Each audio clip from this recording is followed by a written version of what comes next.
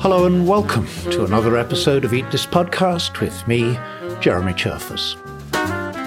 The past couple of episodes have turned into a sort of mini-series on big issues about food. There was Jess Fanzo talking about the need to fix global food systems, and then there was Chris Otter and how the British Empire's decision to outsource most of its food needs ultimately led to the kind of problems Jess Fanzo was talking about. And today I'm talking to Benjamin Siegel, who teaches history at Boston University, about how one former part of the British Empire dealt with feeding its people when it gained the independence to do so. I'm old enough that when I was a child, I had to clean my plate because there were starving children in India. The country had always had famines, like most of the rest of the world, and some were truly horrific, like the Bengal famine of 1769. By some estimates, around a third of the population of Bengal starved to death, in a famine made much worse by the East India Company's disregard for Bengal's traditional agriculture and its people. Benjamin Siegel's book is called Hungry Nation, and the subtitle tells you what it's about: food, famine, and the making of modern India. His starting point is the Bengal famine of 1943, rather than the 1770s. Not quite as disastrous in terms of lives lost, but plenty bad enough, and not helped by the British administration and its wartime policies. The famine of 1943 gave Indian nationalists yet another reason to push for independence. They would treat their citizens properly. So what did they have to offer? So essentially they were claiming, look, the difference is going to be is that we're going to plan for food. And that was the word, planning, where the British government thought of food basically started to do in the teens, in the 1920s. They started thinking about nutrition, and that was the idea that could suture together ideas of agricultural productivity and a laboring workforce. It was tied into ideas of industrialization. It wasn't planned. It wasn't the organization there. But Indian thinkers in the 30s, the 40s were starting to think about planning. So what does it mean to put a food plan forward? They were working against real material constraints. There were bad seeds, there was defective land, there was poor land organization, but the idea was that they would plan, and the imperial government had not planned. So the promises that were being made in the 40s were morally loud and specific. They weren't always concrete. They were taking shape in that period, and when they got the keys to the car, it turned out that this was a lot harder than they thought. So what was their first response when faced with hunger among what are now their own people? So there's kind of there were two test cases that we can look at. The first came immediately after independence and partition with the feeding of refugees. And that actually gave Indian bureaucrats room to be optimistic. There was a lot of planning about how to feed refugees, how to take care of their immediate food needs, and even how to think about resettling agricultural laborers and farmers, particularly in Punjab, less so in Bengal. And that actually was something of a success story. Refugees got fed, they got resettled in Punjab. There were some really savvy bureaucrats who had been trained really in the best traditions of the Indian civil service, and they got to work meeting an emergency situation and also dealing with some of the thornier diplomatic questions of how would food move back and forth between India and the new state of Pakistan. And Pakistan had basically almost all of India's arable land. India was left with a much lesser share of good agricultural land. So that was the first test case, and I think India passed it, if not with flying colors, then they did remarkably well, given that it was all being put together on the fly. The thornier moment came about 4 years after independence in 1951 with the first, I won't call it a famine, but the first series of acute food shortages in North India that looked like it was going to be basically a repeat of what had happened in 1943. And the government in this moment was really caught empty-handed. They didn't have a lot to offer. They had programs like the Grow More Food program, which was essentially Stakhanovite. It said, we're going to hew more food out of nothing. We're going to do we're going to basically buy inputs on the cheap. The hope was that farmers could simply produce more and people could simply consume less. And that didn't work very well. So this was probably the moment when Indian bureaucrats and politicians really began to realize that this was that they didn't have anything different to offer in this moment. But Grow More Food, this idea of skipping a meal, missing a meal. Maybe I've got the wrong picture, but were a lot of Indians in a position to miss a meal? Were most Indians getting 3 meals a day that they could skip one? Absolutely not. It's hard to speak of an average Indian citizen in this moment. You would have urban citizens, consumers who were eating in restaurants, who had access to some amount of abundance. You had rural producers, rural laborers who really were not getting a lot to eat. It usually wasn't 3 square meals a day. It was usually framed as 2 square meals a day. But no, the numbers are really hard. But what we can say anecdotally and through everything that I've read, it's clear that Indians were not getting enough to eat, and certainly not enough to miss a meal or to skip a meal. This was an idea that was promulgated mostly by aspirational urban politicians, often their spouses, their wives, who wanted an act that was symbolically resonant, that felt patriotic, but essentially did nothing. It was symbolic politics of the first order. And the idea of missing a meal was not going to do anyone any real good. Well, one of the great problems that India seems to have been facing in this period in the 50s was that they were heavily dependent on imports of wheat and rice.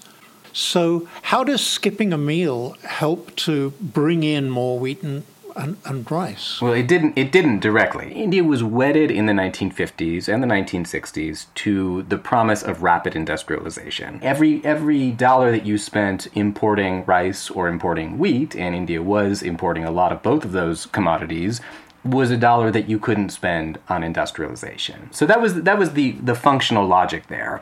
And the numbers might have added up. There was an immense amount of India's foreign reserves that were being spent on rice and wheat imports. And it's not to say that there was always a direct trade-off. There were certainly other costs, and there was a complicated basket of purchases. But the idea was, if we can minimize our consumption of these grains at a household level, we can do it at a state level, we can do it at a national level, and free up cash for these more pressing needs. Part of the policy, as I understand it from your book, is that instead of eating wheat and rice, they were going to eat substitute foods, which could be bananas, could be sweet potatoes, could be pulses, lentils, millet, small grains. How did the government go about promoting those things? So this is I think for people who think about food, this is always the part of the book that I think is the most exciting in some ways, because it plays with this premise: is one calorie as good as another calorie? For nutritionists and scientists who had been working in India in the 20s and the 30s, there was an idea that calories were fungible, that dietary preferences were just that they were preferences, and that they could change. That a Patan in North India could be convinced to eat rice, and that a Tamil Indian from South India could be convinced to eat wheat, or that anyone could be convinced to eat tapioca or millet or sorghum or any of these other kind of lesser grains. In fact, there were some wartime successes in doing that. So in during the Second World War, particularly in what's now Kerala, what then was Travancore Cochin, there were pretty successful wartime efforts to get people to eat substitute or subsidiary foods like tapioca on a short-term basis. That worked during the wartime. During a later period, this was more fantasy, but it was a fantasy in which the state invested deeply. So starting in the late 1940s, a number of industrialists came up with the idea that in order to get Indian citizens to stop eating wheat and rice, that they would promote the consumption of substitute grains instead. And these were things like groundnuts, they were bananas, they were tubers of various forms. They were all of these, starchy items that could make up a staple food. And they invested really heavily in this idea, too. So on the one hand, they did things like gave these out in ration depots, and citizens were frustrated deeply when they came across them in their rations. They weren't that attractive to find when you were expecting wheat or rice. They tasked women in particular with making these changes, and elite urban women were dragged into an effort to serve as nutritionists or evangelists for these substitute or subsidiary grains. And as I've written about, one of the ways they did this was they founded a restaurant chain. These were women who were often associated with the Indian National Congress. It was called Annapurna. It was named after a goddess of food that would basically showcase, it was a test kitchen for substitute dishes, and you could go there and get a very cheap meal, and it became very chic for politicians to do their midday meals in the Annapurna restaurant chain. It was not very far from Parliament, and it was a place where you could put your money where your mouth was, so to speak. I mean, this entered almost a level of farce, though. It was, these foods never really took off. There's wonderful recipe books from this period suggesting how to make chapatis out of various substitutes. For the most part, this didn't work at all. The government doesn't really seem to have had any idea about how hard it would be either to create a national diet that somehow transcended the regional differences, or about getting people to abandon these deeply rooted cultural preferences. Is that an elitist folly? I mean, were they just out of touch? They could have been out of touch, but I guess I'd read it a little bit more charitably. I have a lot of sympathy to what was being done in the 50s and 60s. In some ways, I mean, I think, and we're seeing this now, I think the Indian democratic experiment in the 50s and 60s is one of the most amazing human achievements that we've had. I think that the Nehruvian government was deeply invested in a couple of ideas. One was the idea was that Indian citizens were going to be bound up. Indian citizens were going to be remade in the 1950s as really national citizens, and this was evident in areas outside of food. And I know we're on a food podcast, but allow me this 2-second digression here. We saw it in language policy. There was the Nehruvian language policy that Indians would all learn 3 languages, which functionally many do. You would learn your mother tongue, and you would speak that at home, or you would speak that in your state. You would learn Hindi, and you would speak that at a national level, and you would learn English, and that would be the language that would continue to connect you to the world. That was not, it was fantasy, but I think it was well-motivated fantasy, and it informed a lot of policy and ran up against a lot of obstacles. There was also an idea, too, that Indians would that they would continue to belong to the regions that they came from, that ethnic, regional, religious identity would all be respected, integrated in different ways, but that there would be a national identity. And the idea of a national diet was really compelling to that. Now, functionally, many Indians in cities in the 50s, 60s, 70s actually were coming to a national diet, and scholars like Arjuna Padarai have written about this for a long time. This idea that it would be a mix of some northern and southern foods, that food would start to transcend place, and and you see this in Indian restaurants, that there would be some kind of pan-Indian diet that was recognizable at least to urban citizens. So that was happening in some way. But as you said, this idea that preferences were mutable, that they could shift easily, that was fantasy. And it was fantasy that didn't get them very far in the absence of other solutions. Let's move forward to the 1960s and the Green Revolution, which was an unqualified success in terms of producing food. Why do you think India was such fertile ground for the package that represented the Green Revolution, which was better seeds, irrigation technology, fertilizer technology? Why was India the place where it really took off? So C. Subramanian is the food minister who is often credited with ushering in the Green Revolution in India. And the phrase he always used to describe this phenomena is that the Ford and Rockefeller foundations were knocking on an open door. That's always the phrase that he used. And I think it's an accurate phrase. He was speaking about a particular political dynamic in the Indian bureaucracy that was very split at this moment.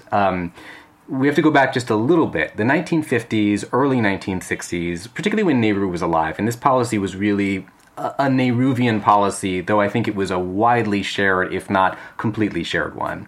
The idea was that India needed agricultural productivity, but they could not sacrifice the idea of equity. No farmers could get that much further ahead of other farmers. So no one should be given privileged access to fertilizer or better seeds. The best they could do would be land reform, but even that didn't work that well. And so throughout the 50s, there was a real struggle between the majority of Congress politicians who believed equity should rule the day in agriculture, and those who said, wait, this is folly. You actually need to give people the raw material to develop better agriculture. Other politicians, even people within the Congress Party, were objecting strenuously to this. There was the idea, look, give some inputs, let some farmers go off, and let's let some farmers really prosper here. By the time Green Revolution technologies became apparent in India, this debate, Nehru was dead, and this was a compelling idea that you could bring in inputs selectively. So they tried it. The Ford Foundation ushered in a pilot project, and what do you know, they did exceptionally well in these 10 districts too. And so there were policymakers at that point in time who said, look, let's open the floodgates here.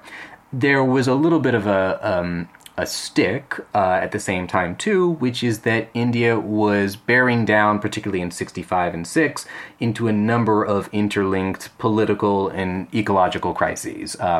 There were a number of crop failures that were unexpected, a failed monsoon. India was desperate for assistance, and I think it's a well-told story, but the Johnson administration in the United States used this opportunity to lean on India pretty harshly to adopt these. But there was a lot of receptiveness, and the results were very quickly made plain. It is interesting, though, that despite the success of the Green Revolution, I mean, India now exports wheat and rice, I believe. There's still a real problem of undernourishment. India has one of the worst levels of food security in the world. The stunting of children under 5 is huge. There's hunger. There's also obesity. I know there are 3 times, 4 times more people than there were at the start of independence. But even so, why is that? Why has India somehow both succeeded in changing its food policy and also changing its food environment, but also completely failed to deliver that? So let me start. Let me give the good news before the bad news. The good news is that India has not had a famine since independence. That really is a success story, and we can give a little bit of credit to that there's not aggregate famine. I think that really confounds the expectation of a lot of planners at independence, a lot of cynical imperial bureaucrats who said this is going to be a basket case, a lot of economists in the 50s and 60s who were saying the same thing, and the population pessimists of the early 70s, like Paul Ehrlich, who looked to India and said this is a disaster waiting to happen. It hasn't been as bad as that, but it is stark. The most prosperous corners of India are well-nourished and well-fed, and the poorest corners of India look worse than anything you see in sub-Saharan Africa. That's very clear. There's a real disconnect between the stated aims of many different Indian governments on the left and on the right, which have said we need to tackle this, which is that they've made broad commitments to health, to welfare, to access to food, and actually some very slow-moving bureaucracy and a very slow-moving policy machine in India that tends to disincentivize efficiency, questions of how a supply chain should move, and also has allowed for a really distorted agricultural sector to take root. India has really delayed making hard decisions about what its agricultural economy should look like, and lots of people have come in and have promised reform, and those range from people down the block from me at the Poverty Action Lab at MIT who are approaching it through randomized control trials, and even Walmart, which tried to rationalize supply chains in hopes that they could make a dent in this problem too. In all of these cases, they've kind of come up against the Gordian knot of rural policy in India and agricultural policy in India, which is now playing out very dramatically in farmers' protests. But the short version of that story is I think that Indian agricultural policy lags around 30 years behind, maybe 40 years behind, what it needs to do in order to deliver adequate nutrition, which it certainly can provide to citizens who are outside of metros or who are in metros but at the fringes of them. I'm just wondering, from your point of view, what explains the current farmers' demonstrations, and how does the past 75 years or so of independence lead us to these demonstrations? What do they want, and where are they going? Where's the country going?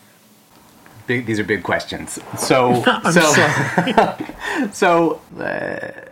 let me back up a little bit.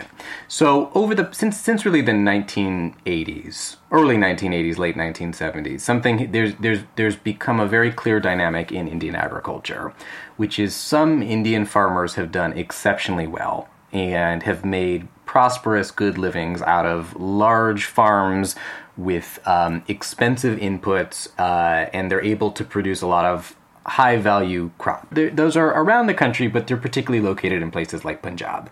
On the other hand, you have the majority of Indian farmers who have basically been operating on really small, fractured plots of land, usually not very good land, spending a lot, but not necessarily getting profits from the farming. Farming is basically not a paying business for the vast majority of Indian farmers. And I don't have the numbers offhand, but it's vastly skewed towards the latter group. And then you have farmers who are kind of in the middle. Farmers who are eking out a certain living, but also probably they're seeing their children not wanting to follow in their path. Over the last 40 years or so, there's also been the growth of what sometimes gets called the farmers' movement, but I think it's a lot of different farmers' movements, which have basically articulated different visions of what the rural agrarian world of the producers should look like in India. And essentially they've lobbied for greater and greater concessions to the agricultural sector. Some of that has really distorted the agricultural economy really strongly. So there's a lot of subsidies that pour into farms in direct and indirect ways in Punjab, but in UP and other states as well. So those are subsidies for water, for fertilizer, for irrigation, basically everything that you can think of. The Modi's government last year introduced 3 bills that would shake up the agricultural sector. I'll just say I'm very sympathetic to the idea of shaking it up. I think that fewer people in India should probably be farming. Those farms should be efficient up to kind of global standards of efficiency. And probably a lot of that fat does need to be trimmed. This is almost a kind of classic Indian red tape story where, this is not a position I necessarily take in the States or in Europe, but I do think in India there's room here. But the bills basically were not doing that. They were basically paving the way, and I think many Indian farmers saw this for what it was, which was an effort to make certain types of foreign investment in the agricultural sector easier. And I don't think that those were moves that would benefit Indian farmers of basically any level. The farmers who showed up, and these are amazing protests to watch, they're really interesting, are moving in some ways. They are also some of India's most privileged farmers. They are protesting against the removal of subsidies that probably should go. They're looking to kind of hold on to some real economic privilege and to keep a really profitable agricultural sector alive. These are not kind of the romantic small-scale farmers necessarily who we want to picture, but often are wealthy big farmers. So they're coming out on the street, they're making a case about the agricultural sector, what it should look like. I think they're right in pointing out that the agrarian interest needs attention and it needs care, and that these are citizens who need a place in a changing Indian economy. They are probably also protecting economic interests that could be shaken up productively. Okay. That's a very thorough that's a very thorough description of what's going on. But how do you think it'll play out? You said you thought India was maybe 30, 40 years behind global agricultural trends. And there's this funny thing going on in Europe, certainly less so in North America, where we're kind of turning away a little bit from intensive industrial agriculture, maybe going back towards a more mixed, low-intensity agriculture. This is very long-winded of me. We saw this partially when Eastern Europe opened up a bit, that a lot of people in the West were disappointed that they seemed determined to repeat the mistakes we'd gone through and make their own mistakes. So this is my long-winded way of saying, is India going to leapfrog some of the assumptions that have been driving agricultural policy towards efficiency, quote unquote, and maybe get to a better state without going through a trough? It would be nice to think that. I don't anticipate that being the case.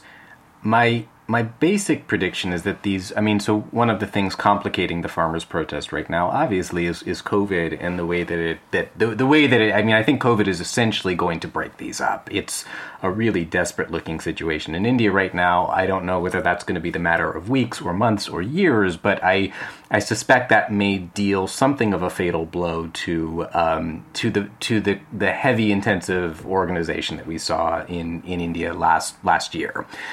As for the broader question, I don't think, unless something drastic happens that ousts the Modi's government or reconfigures it in some way, I suspect that these bills will take hold. That there will be there will be greater ease for foreign multinationals to invest in Indian agriculture and to essentially make it look like California agriculture in many places.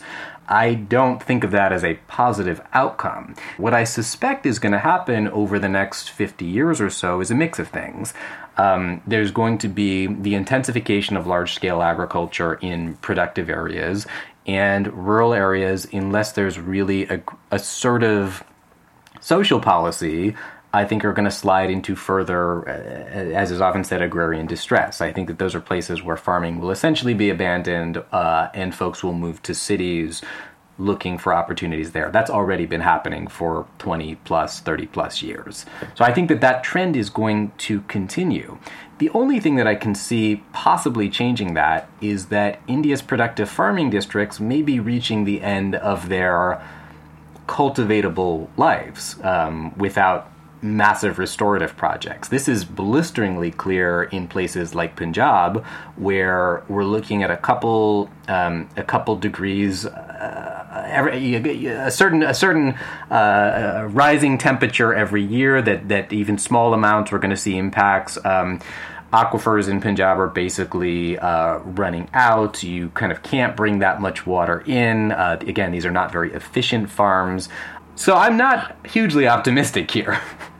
Benjamin Siegel of Boston University. And I have to confess, I'm not hugely optimistic either. I do wonder, what are today's parents saying to their children to get them to eat their food? Maybe nothing.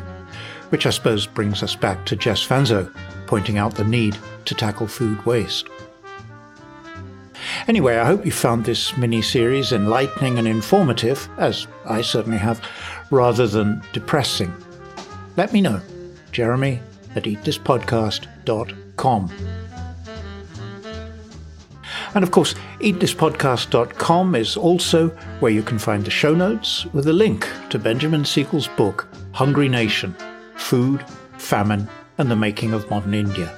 It's a cracking read.